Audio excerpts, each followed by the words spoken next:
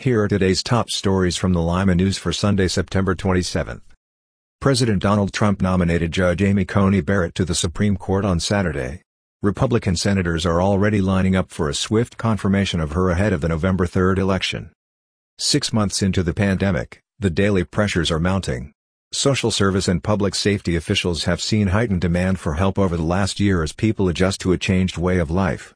Meanwhile, the news of doom and gloom has hit an all-time high. We talk with experts who offer coping tips. If you haven't registered to vote yet, 1 week remains to do so.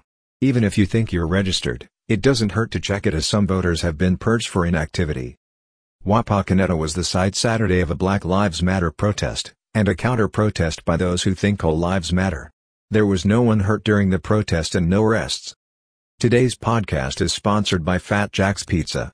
Fat Jack's Pizza dining rooms are now open at 2 locations, on Spencerville Road and on West Street in Lima, and carry out only at the Findlay Road location. Their combination subs are back, for only $5.75. Fat Jack's, celebrating 45 years as Limaland's favorite pizza.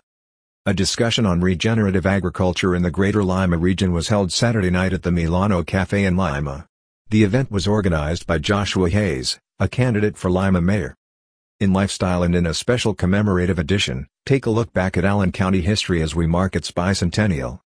In sports, learn about 2 friends who found themselves competing on the 5,000-meter cross-country course in Van Wert.